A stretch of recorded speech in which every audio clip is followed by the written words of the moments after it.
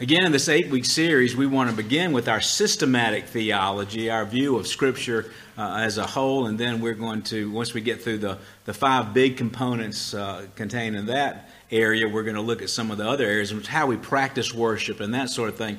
And tonight we're looking at the L in TULIP. A TULIP, again, an acrostic that kind of summarizes our systematic theology that came out of the Synod of Dort against the Remonstrance, against the Arminianism that was going up against making claims against the Dutch Reformed doctrines that we ought to embrace in our Presbyterian tradition as well. So we started with total depravity, that we are lost apart from God's grace. We are born sinners, okay?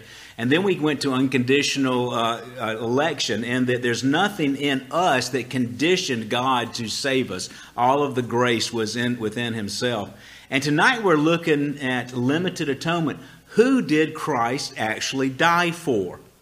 And this is the area where with some of our Reformed brothers and sisters, we might have a disagreement on. You will sometimes hear, for instance, people say, I'm a 4-point Calvinist, right, as opposed to a 5-point Calvinist here. And usually that point, especially with our Reformed Baptist brothers and sisters, has to do with this particular area tonight, the limited atonement. So this will be useful for us to understand who did Christ actually die for, and useful for us to be able to defend our position and try to persuade those folks to come over into our camp. So keep that in mind. So Josiah Reiswig is back up to the plate tonight, and we're just grateful for your preparation and your heart for the Lord.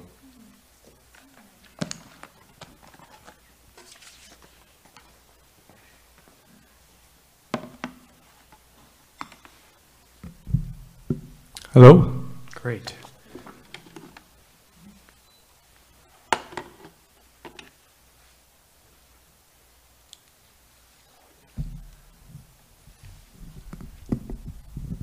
Let's see if this will start up good. All right. Let's see. There we go. Perfect. All right, so as mentioned, my name is Josiah Reiswig. I serve as a deacon here at Christ Reformed, and it is an honor to be before you today to talk about God's Word. What I'd like to do is just point out a few verses from that paraphrase of Psalm 103 we just sang. So starting here in verse 3, who forgives all thy transgressions, thy diseases all who heals, who redeems thee from destruction, who with thee so kindly deals. This, under the inspiration of the Holy Spirit, was written in the Old Testament prior to the coming of Christ. The birth and death and resurrection of Christ was not an afterthought, but it was all part of God's plan, and we can worship Him for that. Let's pray together before we begin. Dear Heavenly Father, we thank you for this opportunity to be together. I pray that as we look at your word, Lord, I pray that you would keep my mouth from error. I pray that if there is anything in me that I want to say that is not glorifying or true of you, that you would keep me from saying it. I pray that as we look at your word, we would just store it in our hearts so that we can practice it in our lives. I pray that as we look at a theological concept, it would not be something that puffs up or causes pride, but that we would have humility with those who we disagree with, and humility that you allow us to see what is in your word. Let me pray. Amen. All right. So I'll be talking today about limited atonement. All right. And limited atonement is the third point of doctrine here in the 5 points of Reformed doctrine, or the 5 points of Calvinism. Just a quick review. The first 2 are total depravity. So that is the doctrine that an unsaved man, an unregenerate man or woman, is in a state of constant sin and is incapable of coming to saving faith in Christ without the aid of the Holy Spirit. So there is no good that we can attain without the help of our Savior, without the help of the Holy Spirit through the death of Christ. And so because of that, how can anyone be saved? Well, that has to be 100% on God's part, His own prerogative. So unconditional election, the U, is the doctrine that God chooses some, we call that generally the elect, to be saved, and that's according to God's own will and not on any conditional act of man, present, future, or past. So that brings us to the L.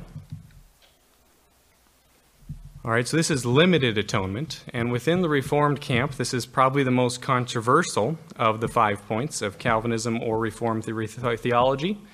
Some dislike the name limited. They think it describes Christ as being insufficient in some way, so some prefer the term definite atonement or particular atonement.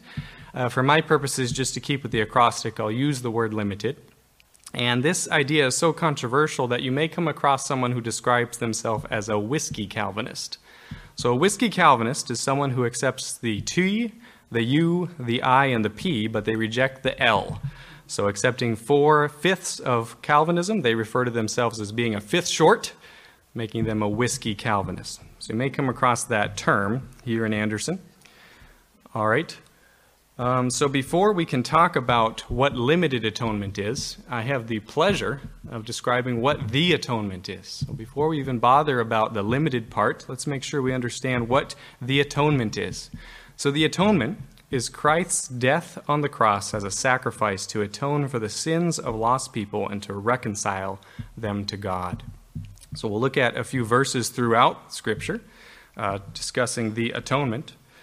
So here I have one of many prescribed sacrifices. This is in Leviticus 4, and in particular, this sacrifice is for the nation of Israel when they have sinned corporately, when the entire assembly has either engaged in false worship or some sort of mass sin.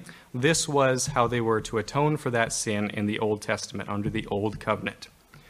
So here in Leviticus 4, when the sin which they have committed becomes known, the assembly shall offer a bull from the herd for a sin offering and bring it in front of the tent of meeting. And the elders of the congregation shall lay their hands on the head of the bull before the Lord, and the bull shall be killed before the Lord. So instead of the just penalty for their sin, instead of the entire nation of Israel being removed because of their mass idolatry or their nationwide sin, their sin would be transferred to this bull, and it would be killed in place of the Israelites. Moving on to verse 4:20, thus shall he do with the bull. As he did with the bull of the sin offering, so shall he do with this, and the priest shall make atonement for them, and they shall be forgiven. So this notion of atonement is from the Old Testament as well as the New Testament. And there's something worth noting here in the Hebrew that we don't see. That word atonement in the Hebrew is the exact same word that is used to describe how Noah's Ark is covered in tar, is covered in pitch. So when you talk about in the Old Testament sins being atoned, that's a covering. The sins aren't removed, they're not taken away, but they're covered in the same way that Noah's Ark was covered in tar. So this sacrifice, while delaying judgment, while covering their sin in a way, could not take away their sins. This is made explicit in Hebrews 10. The author of Hebrews says here, "For it is not possible that the blood of bulls and goats could take away sins." So these sins remains. We had a sacrificial system, but these sins could not be taken away. And because of this, the statement here, this is John the Baptist in John 1, is all the more powerful. So you can think you've been following John the Baptist for a while. He seems to be preparing you for something, not quite sure what that is. And then he points to a seemingly random man in the crowd and says the following, "Behold the Lamb of God who takes away the sin of the world." So this notion, Lamb of God, is a clear connection to sacrifice. If you were near the temple, you would smell sacrifices morning and evening. Every day, morning and evening, a lamb was sacrificed. So who is this Lamb of God who is going to take away our sins? It is Jesus Christ. And he is a superior sacrifice because he not only covers our sins, he takes away our sins.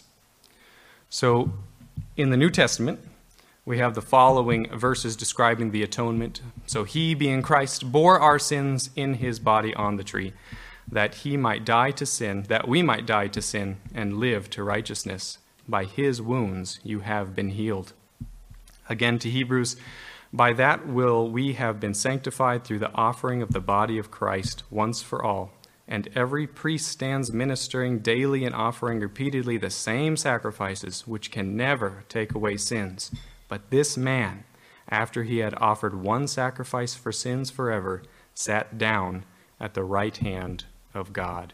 So Jesus is that perfect sacrifice who not only covers our sins, but takes away our sins. One sacrifice is needed, no more continual sacrifice. So if we needed a gospel according to Josiah, here's what I would say. What is the atonement? What is the gospel? The atonement is that when Christ died on the cross, he atoned for the sins as a perfect and final sacrifice, exchanging the sins of lost people with his own righteousness so that sinners could be presented to God as pure and blameless sons and daughters. Amen. Now, it'd be great if we could just stop right here. I wouldn't be opposed to that. And sometimes it may be appropriate to stop here. That is the gospel. That is the atonement. But some questions do remain. So when we say here that Christ exchanged his righteousness for the sins of lost people, who were those lost people? What is the scope of the atonement? Someone who never hears the gospel, did Christ die for their sins? Someone who hears the gospel and rejects it, did Christ die for their sins? These are questions we can ask. Next, how effective is Christ's atonement? If Christ died for me, wonderful. What does that actually mean? And these are questions Scripture addresses and questions we need to consider. So that first question is, what is the scope of the atonement? So when Christ died on the cross, what was the object? What was his plan when he was dying on the cross for sin? Had you asked Peter prior to his vision on the roof, he probably would have answered the Jews. So for many of us, we think of clearly Christ's death is for more than the Jews. That's most of us here. But that was not always obvious. Next, we could say, well, perhaps Christ died for every single person who has ever lived. That's another view of what the scope of the atonement is. And finally, another view is perhaps Christ died for everyone who would someday accept Christ. So these are different ideas of what the scope of the atonement is. We can then ask, what is the effect of the atonement? All right, so Christ has died for me. Wonderful. What does that mean? What do I gain? Do I gain the opportunity to accept Christ as a Savior if Christ died for me? Or do I gain the surety, the guarantee that Christ is my Savior? If Christ died for me, am I guaranteed he is my Savior, regardless of my faith or lack thereof? Or lastly, if Christ died for me, do I just have a wonderful example of a man who loved man and loved God? Depending on where you go on Easter Sunday here in Anderson, you could probably hear all three of these on one Sunday. So there are a lot of views on what the atonement, who was it for, and what it actually means. We'll look at just two views generally, but here are three popular views on the atonement. The first is what I'll call the universalist view, and that's the view that Christ's death on the cross, his atonement, was meant for all mankind, so it was unlimited in its scope, and it was unlimited in its effect. So Christ died for all mankind, and if Christ died for you, your sins are forgiven, so all mankind will have their sins forgiven. This is the universalist view. If you have an ounce of compassion in you, I think this is a desirable outcome. If I was writing the Bible, I probably would have done something like this if I was given the option. Unfortunately, Scripture really doesn't support this view. Most universalist ideas come not from Scripture, but rather from a philosophical system. The idea, God is love, how could he send anyone to hell? While not an easy question to address, it simply isn't a scriptural idea. So I won't talk much about that. I will, however, talk about this next idea. This I'll call the Arminian view. Arminianism accounts for more than just this view, but this is a big part of Arminianism. And it suggests that when Christ died on the cross, he paid for the sins of all mankind. So the atonement was unlimited in its scope, however, it was limited in effect. Although Christ died for the sins of all mankind, only some will eventually have their sins forgiven and live eternally with Christ in heaven. So the Arminian view is that Christ died for all mankind, but whether through God's own will or the acts of men, it's limited in effect. Only some are actually saved. The final view, this is the Reformed or Calvinistic view, that's what we'll look at today in detail, is that the atonement was limited in scope but unlimited in effect. So the idea is Christ's death was meant only for an elect group, the elect. Christ died only for a smaller group, not all mankind, but for those whom he did die, have their sins forgiven 100%, regardless of their belief or lack thereof, regardless of their actions or lack thereof. So in baseball terms, Arminianism suggests that Jesus Christ took every at-bat possible, but did not bat 1,000. So if you're a baseball fan, you can think of it that way. The Calvinistic view is that Jesus Christ did not take every at-bat he could have, but he's batting 1,000. Those are two ways to think about it. All right, so before we go into some scripture, I just want to remind ourselves, it can be easy when we think of the elect and non-elect, that these are real human beings with infinite souls. And it can be easy to academically characterize God as an unloving tyrant, sending souls to damnation without a thought. But the Bible teaches otherwise. Ezekiel 33:11, "Say to them, as I live, declares the Lord, I have no pleasure in the death of the wicked, but that the wicked turn from his way and live. Turn back from your evil ways, for why will you die, O house of Israel?" So even those who we characterize as non-elect in Reformed theology does not mean God does not have a love for them, but it's a love differently than he has for his bride. He loves other men in a different way. This is communicated as well at the end of Jonah. Jonah chapter 4, verses 10 and 11, the final verses of the book. The Lord speaks to Jonah and says, "You pity the plant for which you did not labor, nor did you make it grow, which came into being in a night and perished in a night. And should I not pity Nineveh, that great city in which there are more than 120,000 persons who do not know their right hand from their left, and also much cattle?" The Lord cares for all mankind. When we speak of the elect and the non-elect, we must keep that in mind. All right, so with that, let's now go to a definition of limited atonement. All right, so limited atonement is the doctrine that Christ's death on the cross was by design, not by effect, but by design, limited to atone for the sins of God's elect only, and not for the sins of all mankind. That's the first part.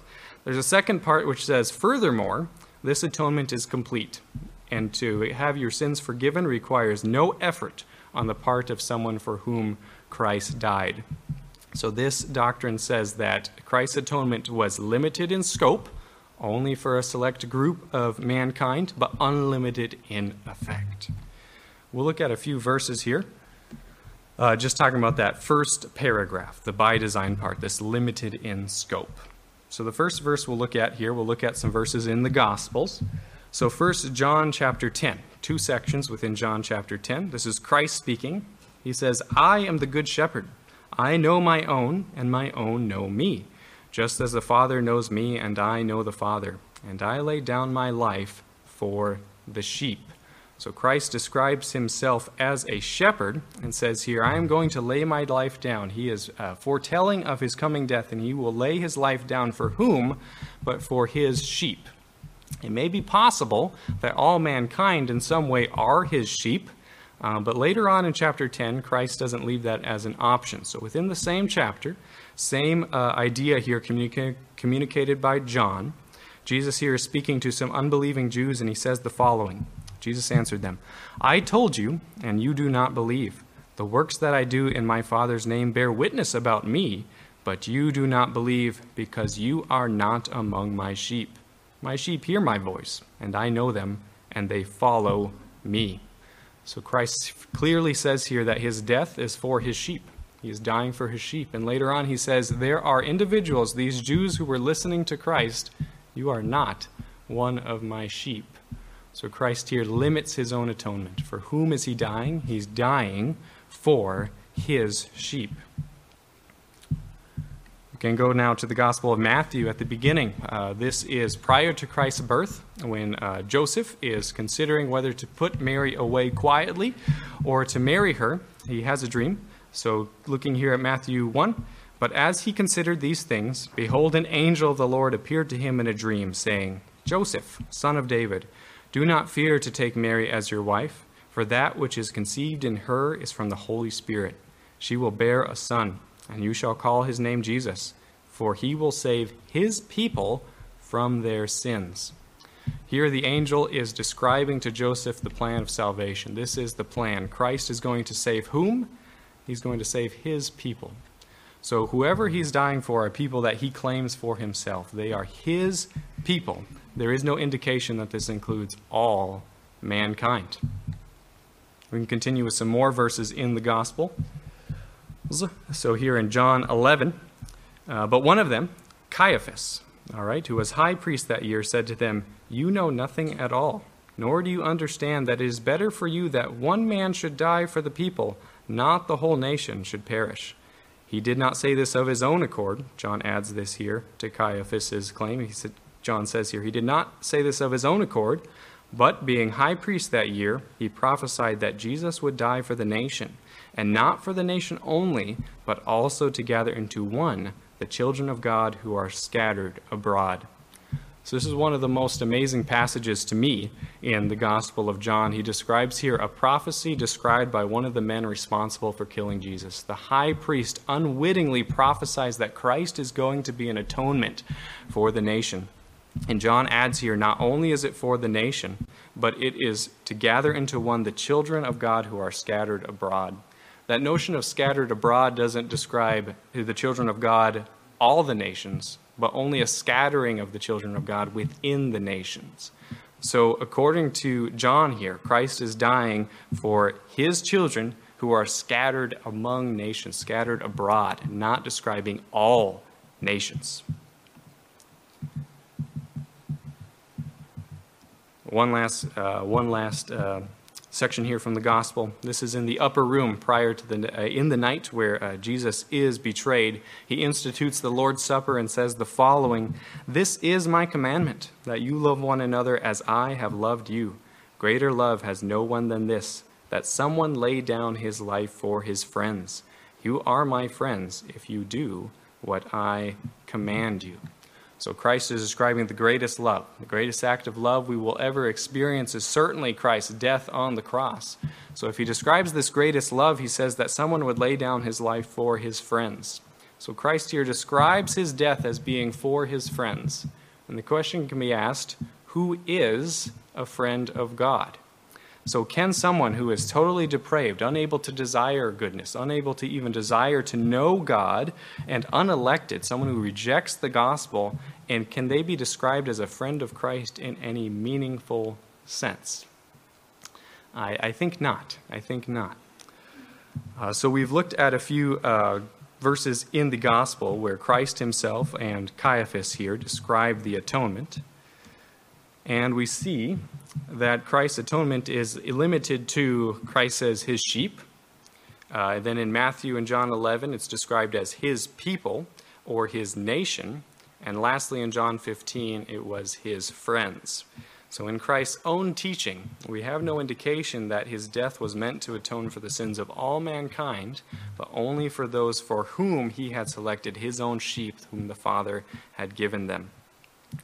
And just as a reminder, it's easy to think here, God loves his church and he must hate sinners. He must hate the unrepentant. But we should remember Christ's words in Matthew 23:37. Upon seeing Jerusalem, he says the following: "O Jerusalem, Jerusalem, the city that kills the prophets and stones those who are sent to it. How often would I have gathered you children together as a hen gathers her brood under her wings, but you were not willing." Christ indeed has a love for the unbelieving, but it is not a saving love.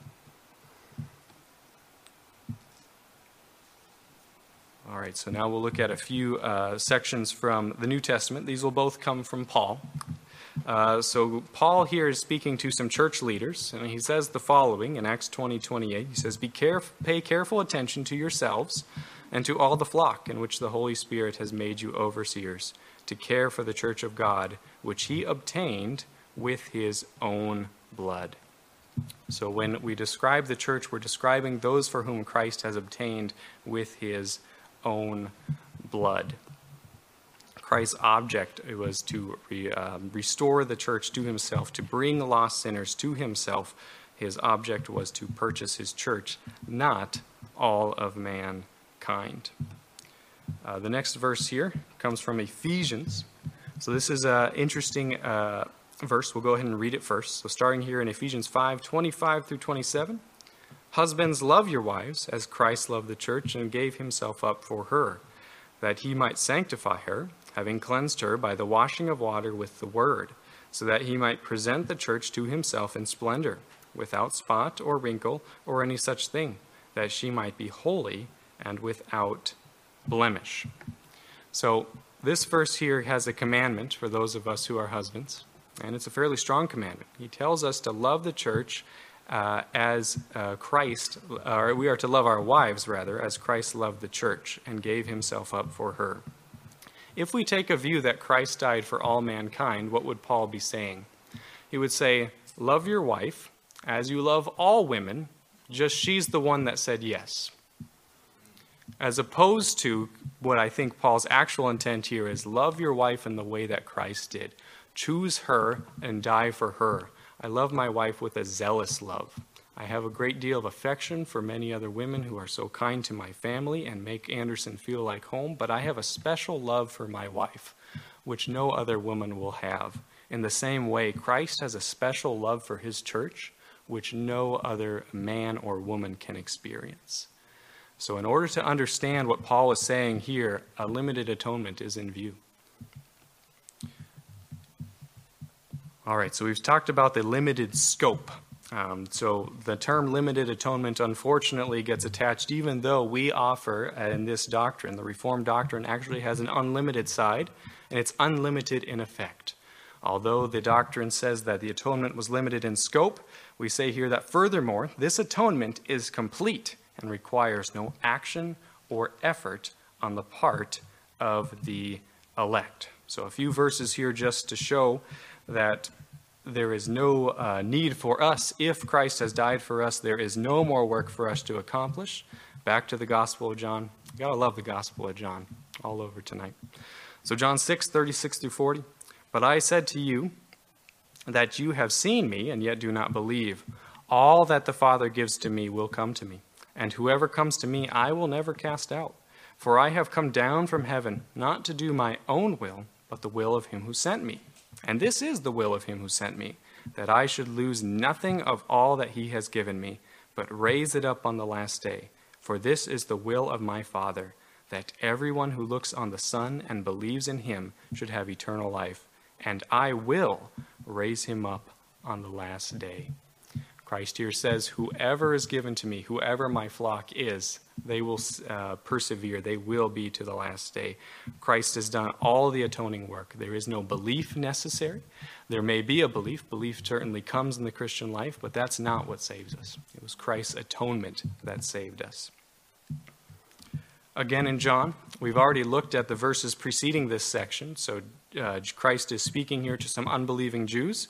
So we ended last time, a few slides ago, with, my sheep hear my voice, and I know them, and they follow me.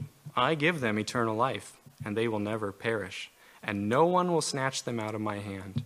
My Father who has given them to me is greater than all, and no one is able to snatch them out of the Father's hand. Where this is pertinent is that no one includes yourself. If you have been, your sins are paid for by Christ, no amount of disbelief on your own part will ever separate you from Christ. No sin you can commit can separate you from Christ. This atonement was unlimited. If Christ has died for you, you can take it to the bank that you will be with him in paradise. I appreciate the notion of calling limited atonement limited in that sense that it's limited in scope, but when we think of what Christ has accomplished, it's anything but limited in terms of those for whom Christ died. All right, so here is again the doctrine of limited atonement. We say it's limited in scope, but unlimited in effect. I don't particularly enjoy discussing other doctrines with the idea of describing where they err, but given our context within American evangelicalism, perhaps the predominant view is the Arminian view. So in contrast to the Reformed view, you have the Arminian view.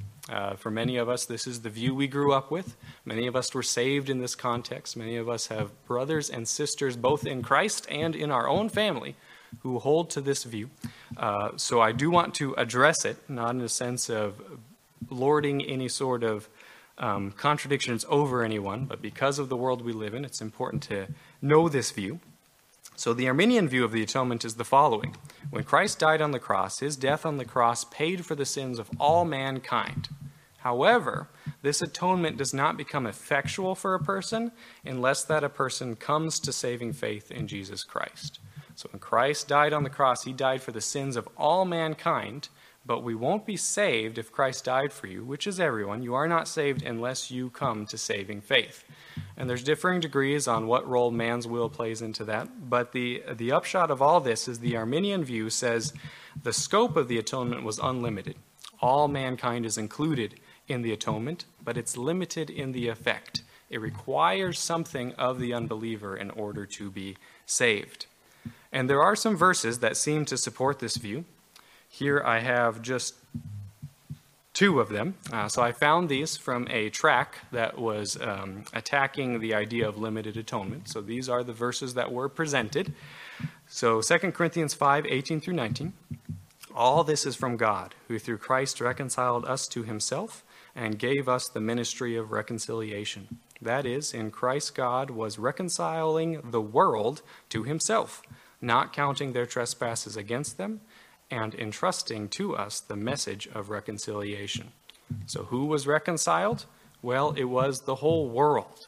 So the Arminian view is that then Christ's atonement must have accounted for the whole world. He must have paid for the sins of all mankind. This is said more strongly in 1 John 2:2. He is the propitiation for our sins, and not for ours only, but also for the sins of the whole world. Okay, so how can we understand these verses in the context of what Jesus has said in terms of the purpose of his own death? And the key question here is, what do we mean when we say the world? So it is 2022, and there is one of the greatest sporting events in the entire world is going to happen later this year. Does anyone happen to know what it is? The World Cup, absolutely. Are you watching, Deborah? Brooke is? I'm sorry, I missed it. Well, I can tell you honestly that the world will be watching the World Cup later this year. The entire world will be watching. And that's true because I promise you there will be a TV set in every single country that at one time is watching the World Cup. So we can say the world is watching the World Cup, but I will probably not be watching it. Okay, so when we say the world, that Jesus died for the world, we don't mean that he died for all mankind, but all sorts of men. Christ died here for the world. That means that the application of the atonement is for Jews, it's for Gentiles, it's for Germans, it's for Gamecocks, and even a few Clemson Tigers. When we say that Christ died for the world, we mean that he has chosen his nation from scattered among the other nations. He is building a brotherhood, a royal priesthood from all nations. When we talk about the world in these verses of Christ dying for them, we mean the global entirety of the world, not all mankind. This is described here in Revelation 5:9 through 10. Worthy are you to take the scroll and to open its seal, for you were slain, and by your blood you ransomed people for God, from every tribe and language and people and nation. And you have made them a kingdom and priests to our God, and they shall reign on the earth. So Christ has died for the world in the sense that he has not just died for Jews. He has not just died for those who saw him in their lifetime. He has died for the whole world in the sense that even someone like me, someone born in Pocatello, Idaho, could receive the gospel and receive grace from Christ through his atonement. So it's commonly suggested that limited atonement discourages evangelism. So the idea is Christ didn't die for all men, so how can you share the gospel with all men? Because you don't know if Christ died for them. And that's true. I don't know who God's elect are, but I do know his elect are in every tribe, and they have every language, and they are of every people and every nation. And that motivates me to pursue missions, both to my neighbor as well as around the world. So all of this has a lot of the clause if Christ died for you. And if you're like me, that can make you nervous. How do I know Christ died for me? We know we're only saved if Christ died for us. How can we know if Christ died for us? Well, Scripture provides assurance. Here is just one verse providing assurance of salvation for those who believe. John 1, "But to all who did receive him, who believed in his name, he gave the right to become children of God, who were born, not of blood, nor of the will of the flesh, nor of the will of man, but of God." So there is no action that we require to know that Christ died for us. There's no special feeling. You don't need to have some sort of Damascus Road experience. For whom did Christ die? To whom is born again through the will of God? It's to all who receive him, all who believed in his name. So an important thing to remember is that when we feel we are failing in our faith, it's not the strength of our faith that saves us, but it's the object of that faith. We have faith in Christ's atonement. That's what saves us. Because my faith is not always strong. Sometimes all I need to do is stub my toe, and I wonder why God has forsaken me. I am very fickle. But it is not the strength of my faith, but the object of that faith. All right, so to close here, we can ask the question, the Arminian view and the Calvinistic view sort of end up in the same place. Some go to hell, some are saved. What's the difference? Why should we split hairs like this? And the main answer I can give with that is the atonement is the gospel. It's important that we get the gospel right. What is the gospel? The gospel is not Josiah Reiswig is saved, and now he does not commit the sins he used to. It's not Josiah Reiswig is saved, and now I am able to live life more abundantly. The gospel is what Paul says here in 1 Corinthians 15. "For I delivered to you as of first importance what I also received. Christ died for our sins in accordance with the Scripture. He was buried, and he was raised on the third day in accordance with the Scriptures." So when we talk about the limited atonement, we're talking about a gospel issue, because it is the gospel. Those who disagree with us on this doctrine are still our brothers in Christ, but this is something worth writing 500-page rebuttals to rebuttals to rebuttals. There are too many books, and I've read too many of them. This is a argument that will continue for many years, but we trust that Scripture is our guide, and we trust that he will care for us. Let's pray. Dear Heavenly Father, thank you for your word. We thank you that you've given us the opportunity to study it. We thank you that we are able to see your character and the works that you have done, which are too wonderful for us, that you have given them to us in your word. Just pray for each of us here that as we go about our weeks, we would remember you in all of our actions, that your atonement has occurred and you have died for the sins of those who love you, regardless of the actions we commit those days, regardless of the strength of our faith. I just pray that you would bless us these evenings, Lord, and I just pray that we would return next week. We're ready to worship you together. Amen.